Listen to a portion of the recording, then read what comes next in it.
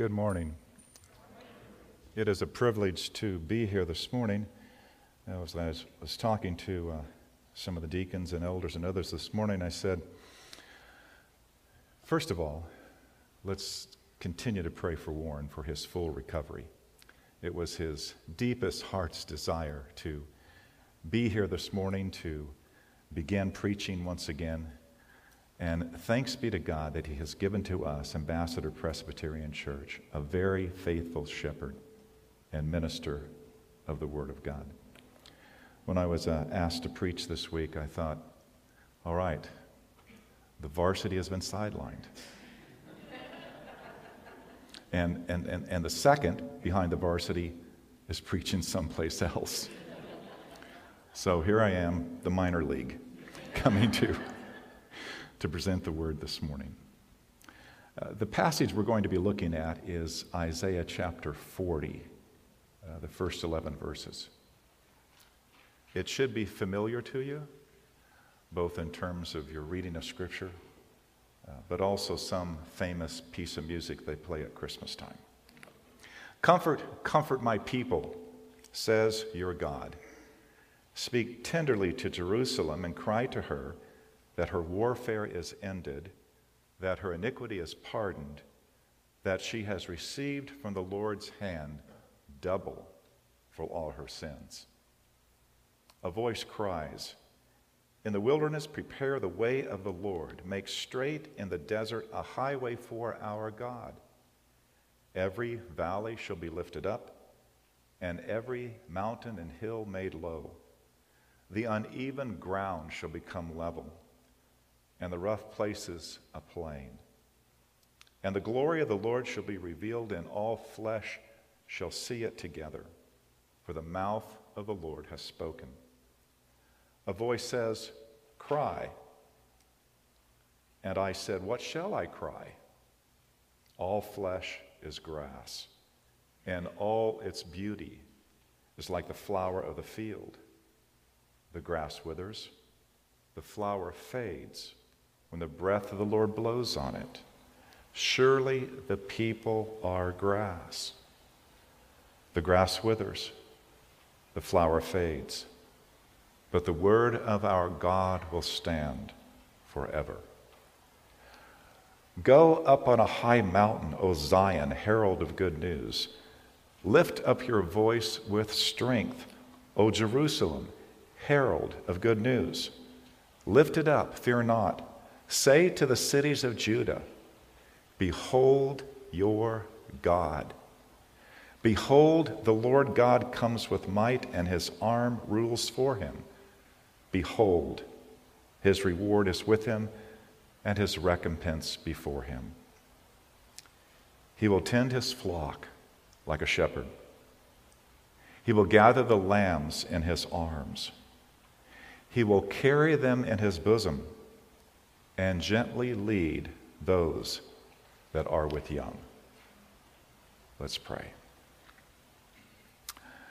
O sovereign Holy Spirit, you have given us this word by the prophets of old, and even as Scripture declares to us in the New Testament, that you, O Holy Spirit, simultaneously, the Spirit of Christ, working in the prophets to enable thee to declare these things beforehand, what should take place in the fulfillment of time in the person of you, our Lord Jesus and Savior, Son of God. And so we pray, Holy Spirit, open up our eyes now that we may see Jesus. In Christ's name, amen. You can see the title of the message this morning, The Church's One Foundation is Christ. So I want to begin by thinking about foundations. And it recalls to my mind a conversation I had with my wife a little more than 20 years ago, because she happened to, her professional career was that of a residential building inspector. And as a Midwestern girl, St. Louis area, that meant that she had to understand foundational integrities of buildings, especially since all of those places have basements. And one of the big problems with basements is they sometimes happen to leak. So we were having this conversation about foundations and basements and leaking and all of this. And she went into this rather detailed explanation to me of hydrostatic pressure. Hydrostatic pressure. You know what I'm talking about, right? Well, it's actually the water that seeps into the ground and that can come up to the foundation of the building that you're constructing, and it can apply a constant kind of pressure in such a way that water can do what other things really don't seem to be able to do. It can find every little crevice, it can find every little hole, and it can seep in through a foundation and into your basement, and it can weaken the structure completely. And that's why good house building involves sloping ground away from the foundation, making sure your gutters put the water away from the house, and on all of those kinds of things to lessen the dangers.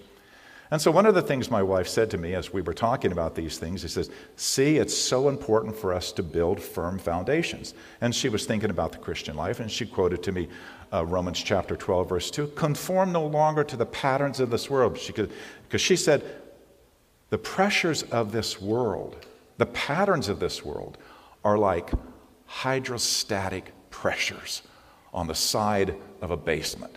And we need to make sure that we build a foundation that is strong and secure. But in thinking through that idea, the foundation, I thought, but wait a second. Does Scripture really say that we build the foundation? And so my mind went to 1 Corinthians chapter 3, verses 9 through 11, where the Apostle Paul talks about foundations in a very significant sense. He says this in the second half of verse 9, 1 Corinthians chapter 3. He says, you, speaking to the church, the body of Christ, you are God's building. First, you are God's field, God's building. According to the grace of God given to me, like a skilled master builder, I laid a foundation, and someone else is building on it. Let each one take care how he builds on it, for no one can lay a foundation other than that which is laid, which is Jesus Christ. And of course, this expresses a truth that every one of us knows as Christians. Jesus Christ is the one sure foundation of his church. That we are his new creation by water and the word. We know that from heaven he came to seek us, her, the church, the bride. He sought us to be his holy bride, and that with his own blood he bought us, and for her life, our life, he died. Now we know this, we sing this, we believe this. And Jesus is absolutely different than any foundation of a house that we would ever build. We would need to make sure that that foundation is strong based upon our own sophisticated knowledge of hydrostatic pressures and so forth. But the foundation that Christ has laid, the foundation that is Christ himself, needs nothing from us. And it's good for us to be reminded of this from God's own word, that we have this one unshakable foundation that is Jesus Christ, our Lord. So in a nutshell, this is what my message is all about.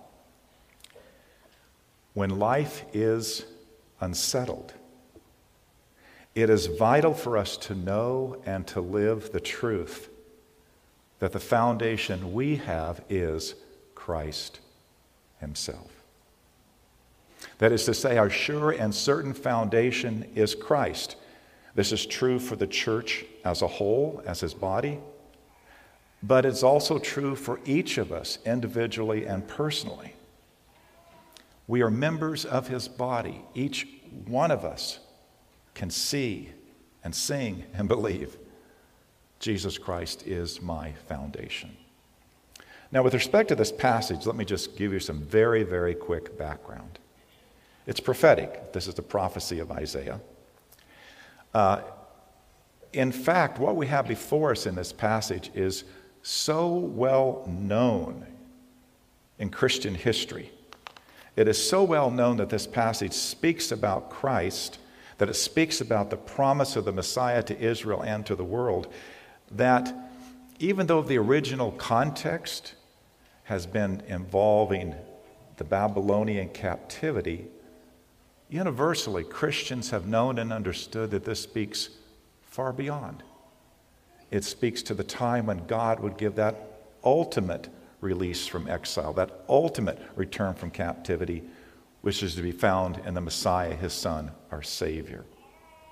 This is so well known that this is what we call a messianic passage, that way back in 1741, the great composer Handel begins his great, he didn't know it was going to become a great Christmas favorite, but his great masterpiece, Handel's Messiah. It begins with the first 5 words of this passage. So, we're going to come to this passage with that framework, that understanding, that point of view. We're missing what is being said here if we do not see that it is Jesus who's actually saying these things to us. If we do not hear his voice speaking to us. So that's our frame of reference. Present this passage from that point of view, for us to hear the voice of Jesus speaking to us with respect to our lives. And I want to think about this. Again, framing this in a particular context. Think about this in a very practical way about the nature of our lives. Life is unsettled.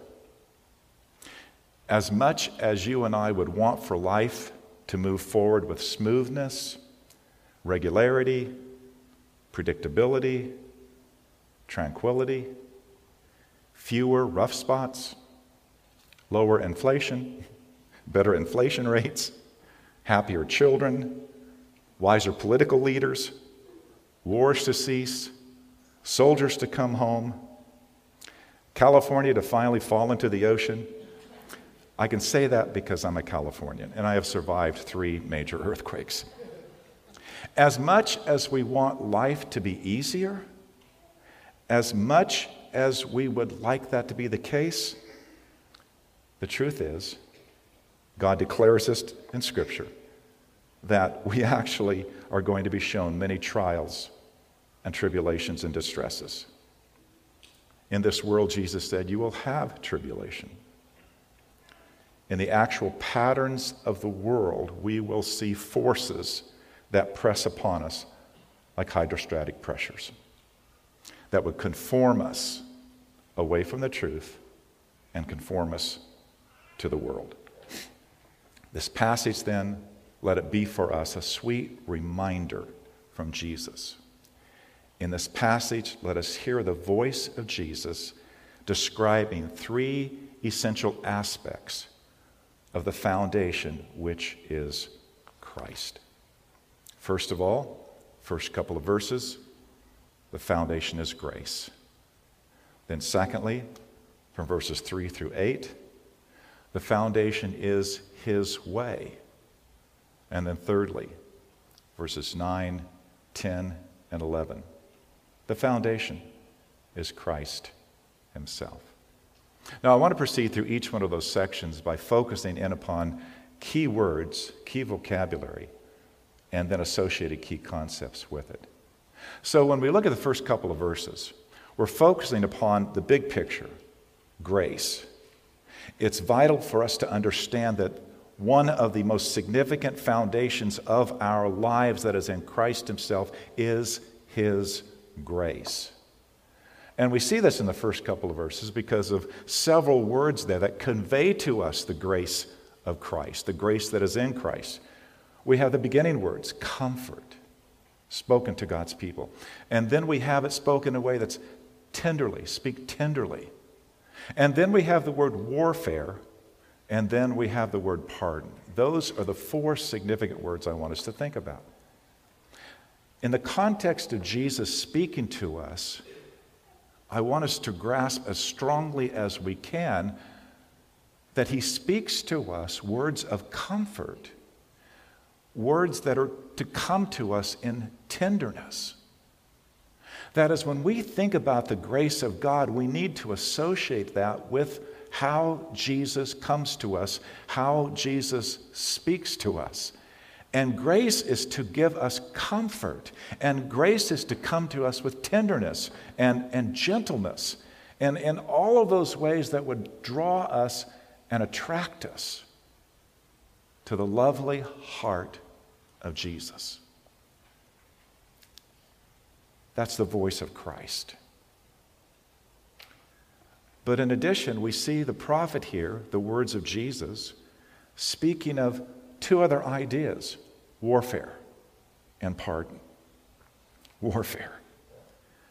Jesus has declared here in this passage that our warfare has ended and that we have a pardon for all of our sin and iniquity. Now, that reminds us that in this fallen world, life is a battle. In fact, it's a series of constant battles. It's a war, it seems to us, constantly against the world, the flesh, the devil. Life is a battle, a number of battles against the lust of the flesh, the lust of the eyes, and the boastful pride of life. Life is a battle against the principalities and powers of this dark world. So how can Jesus say that the warfare has ended? Because he is our foundation, and his message is about grace. He has, by his atoning death, that death upon that cross, that death in our place, brought us the pardon that our sins deserve. The warfare, no matter how many battles remain, has been won by that work of Christ upon the cross. There, Jesus crushed the serpent's head. There, our sins were nailed to the cross. There, we were released from the curse. There, the Son of God set us free. So even though we live amid toil and tribulation and tumult of this war, the victory has already been won. We will never be lost to the world, the flesh, or the devil, because the power of the grace of Christ, because he himself says, this warfare, our warfare, has ended. Our iniquities have been pardoned. This message of a saving, redeeming, keeping grace is built there in that sure foundation, which is Christ. We should hear these words, these tender words, and be constantly comforted by them. Because as Christians, our lives are grounded and founded on our Lord Jesus. Now, the second way that we see that Christ is our foundation and how significant this way is, happens to be the way. That Christ is the foundation of our lives because he is the way. So as we look at this next section, verses 3 through 8, we're going to divide it into two parts. We'll look at verses 3, 4, and 5. Then we'll look at verses 6, 7, and 8. But once again, keying in upon key words. In verses 3 through 5, the key words are in fact synonyms. It's the word way and the word highway. They both mean virtually the same thing as they are found in this passage. What they mean is this: the way of the Lord, the way that belongs to the Lord, the way that the Lord comes to his people and how his people come to him. Now, we look at the description of this way or this highway, how it comes to pass, how it makes its appearance in the world. We notice in the passage that the entire landscape changes. It has to change. The valleys are filled in. The mountains and the hills are brought down and leveled. Rough places are made into a plain. So all of this geography, really all of this topography, gets essentially leveled. It becomes something smooth, something that is straight. But then we think about the way. We think about the highway. And we notice that it is something that is, in fact, raised up. It's upright, but raised up. That is the only thing that has any height after this work is done is the Lord's highway. What does this mean? It's fully visible. Because neither hills nor valleys can hide it. It is so visible, so elevated above the rest of the plain that the Lord's highway is the very place, as it said in verse 5, that the glory of the Lord is revealed, and all flesh, all humanity together can see it. Now, we have to move back to chapter 35, because in this chapter 40, when the way is mentioned, it's already been mentioned by Isaiah the prophet back in chapter 35. And so let me include this in terms of our understanding of what Jesus is saying to us. Back in chapter 35, verses 8, 9, and 10, listen to these words. And Jesus says, "And a highway shall be there, and it shall be called the way of holiness. The unclean shall not pass over. It shall belong to those who walk on the way. Even if they're fools, they will not go astray. No lion shall be there, nor shall any ravenous beast come up upon it. They shall not be found there. But the redeemed shall walk there. And the ransomed of the Lord shall return and come to Zion with singing, and everlasting joy will be upon their heads.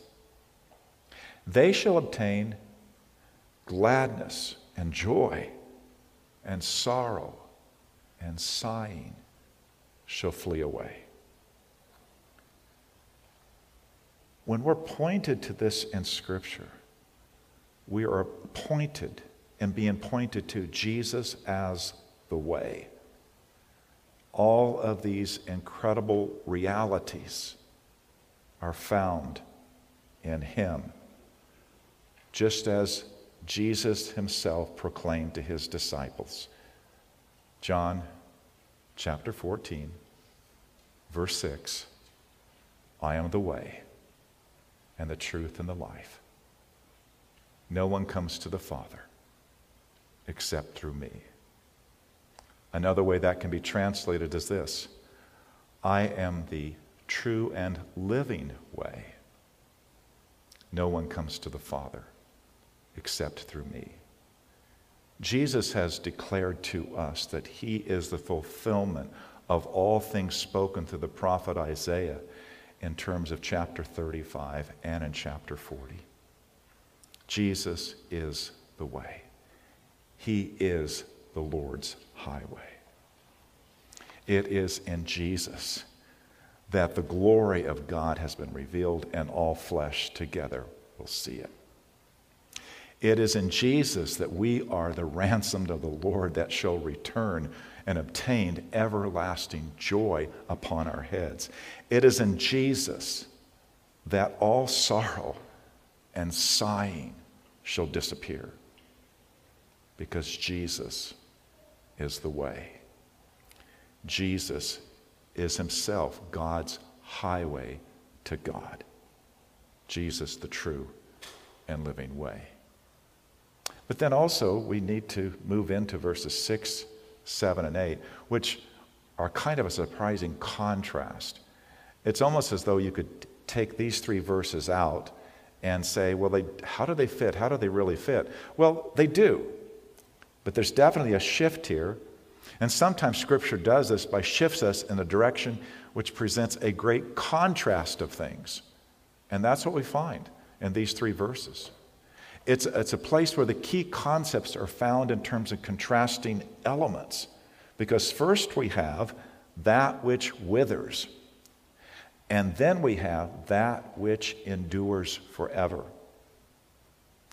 in the word flesh, which is called grass, we are told that this refers to all people, the human race, before who God is in all of his exalted nature as God.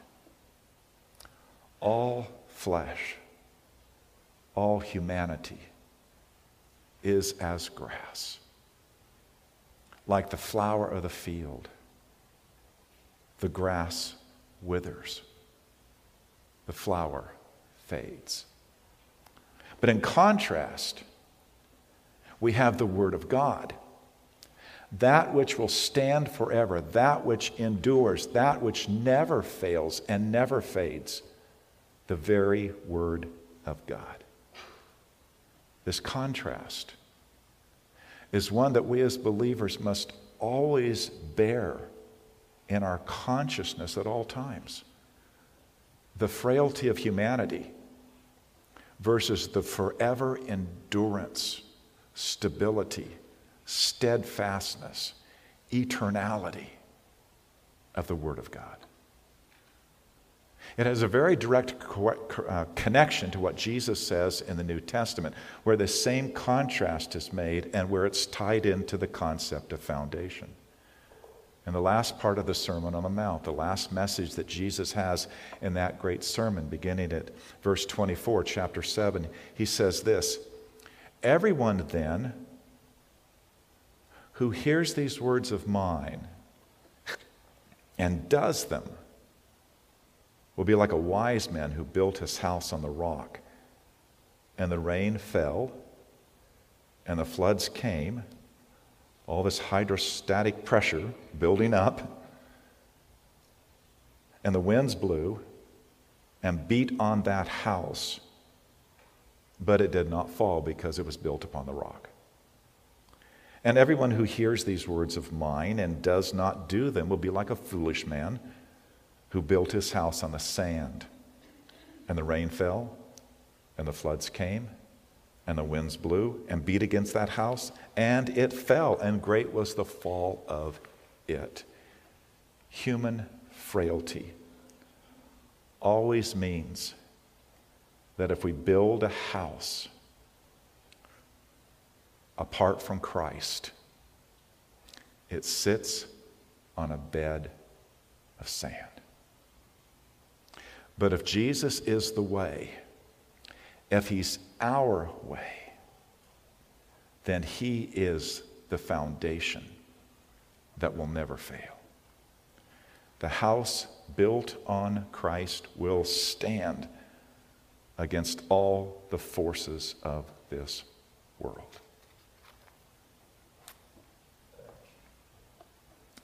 And so we say, Christ is the way. Christ is the foundation of our lives. He is our way to heaven. He is our way of salvation. He is our way to our Heavenly Father. And then lastly, verses 9, 10, and 11. Very, very precious words where Jesus speaks about himself so clearly. It's vital for us to know and to live the truth of what Jesus says about himself. So 4 key words in these 3 verses. Gospel, God, might, shepherd. In verse 9, we have the word gospel. That is to say, when the word in the Hebrew, good tidings, is taken over into the Greek, it is translated in the New Testament as gospel, good news, again and again and again. And of course, we've sung this song in different kinds of ways at Christmas time. Go tell it on the mountain that Jesus Christ is born. Go tell it on the mountain, right? We've used this passage in terms of our popular songs about Christmas at Christmas time to declare something that is more than a popular idea, what is a most profound truth, that the gospel declares that Jesus Christ has come into the world to be our Savior. But more than that, we have the word God. And the word God here is described in this way: behold your God. And then it goes on to say at the beginning of verse 10, behold, the Lord God comes. Now what's interesting is that we have the word God, and then the next verse, Lord God, and we have three different words in the Hebrew. The first word, God, is the same word that we have in Genesis 1:1. In the beginning, God created the heavens and the earth. The next word is the word Lord, which is often translated as that sovereign. It has the meaning of the one who is the ultimate ruler, from the Hebrew Adonai. The last word, translated God in your translation most likely, is the word Yahweh. It's the covenant name that God revealed to Moses. In fact, it's the same name and the connection where Jesus spoke to his adversaries, the Jewish leadership, in John chapter 8, verse 58. When they're saying, who are you? Who are you? And he says, before Abraham was born, I am. And I am, in the Greek, is a derivation of the Hebrew verbs that speak to the concept that I am in the Hebrew, from which Yahweh is derived. God's eternal name for himself. The God who was, who is to come. But now we have this God coming, and we have the message spoken to the people of Israel, to God's promised covenant people. Behold your God. And the word behold here means look and see. Behold, your God comes. Look and see. God can't be seen. God is invisible. How are they supposed to look and see and behold God? Well, the point is they won't and they can't until this passage finds its fulfillment in the incarnation of the Lord Jesus Christ, the Word made flesh, the one who comes, who himself, as it says of him, John 1:18, no one has ever seen God, the only God, who's at the bosom of the Father. He has made him known. Behold your God, the Word made flesh, the incarnation, Emmanuel, God with us. The third word is might. We see this in verse 10, which speaks of the one coming with all of his might, with his reward, with his recompense. And we need to understand that when the Lord Jesus came, or to put it this way, when the second person of the Godhead came, when the Word who was with God, the Word who was God, when the Word became flesh, he never ceased to be God. Always God. Never less than God. Taking into himself a perfect and true human nature.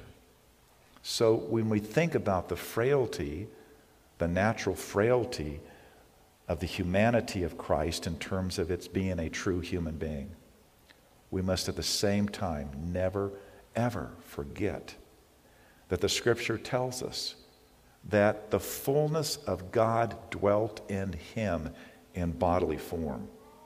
That all of the might and power that God has as God was resident in the person of Christ, even in his incarnation.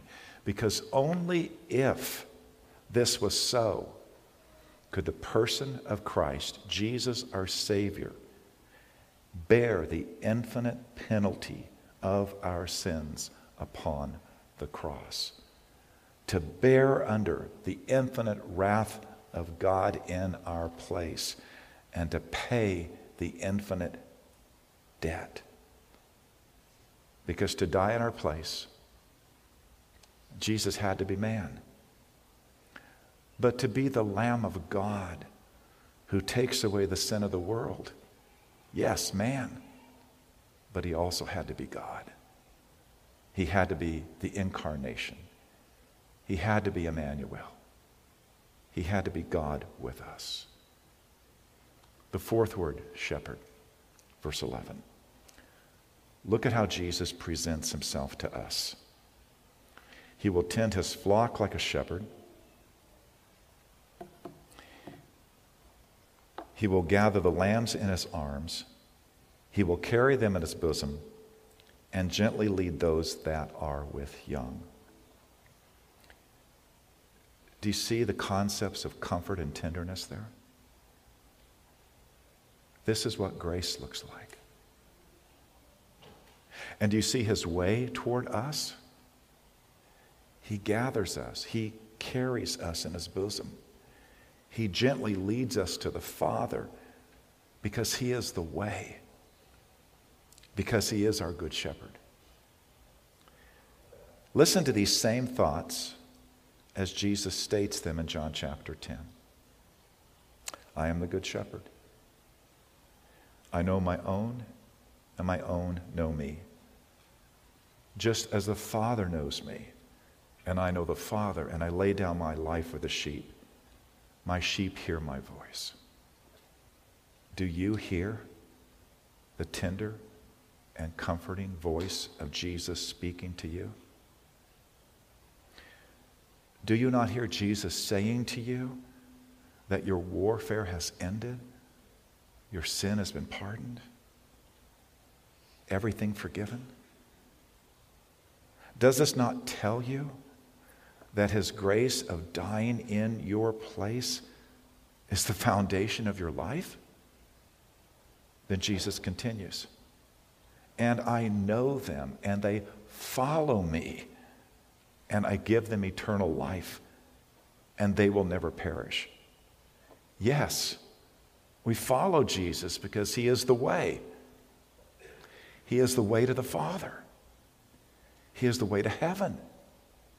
He's the way to everlasting life. He is our foundation. And then he continues to speak. And no one will snatch them out of my hand.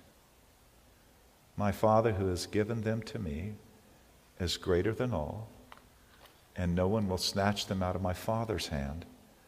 I and the Father are one. Precious words of who the Good Shepherd is. Precious words of what the Good Shepherd has done. Precious words of the essential unity of the Good Shepherd as the Son of God with the eternal Father.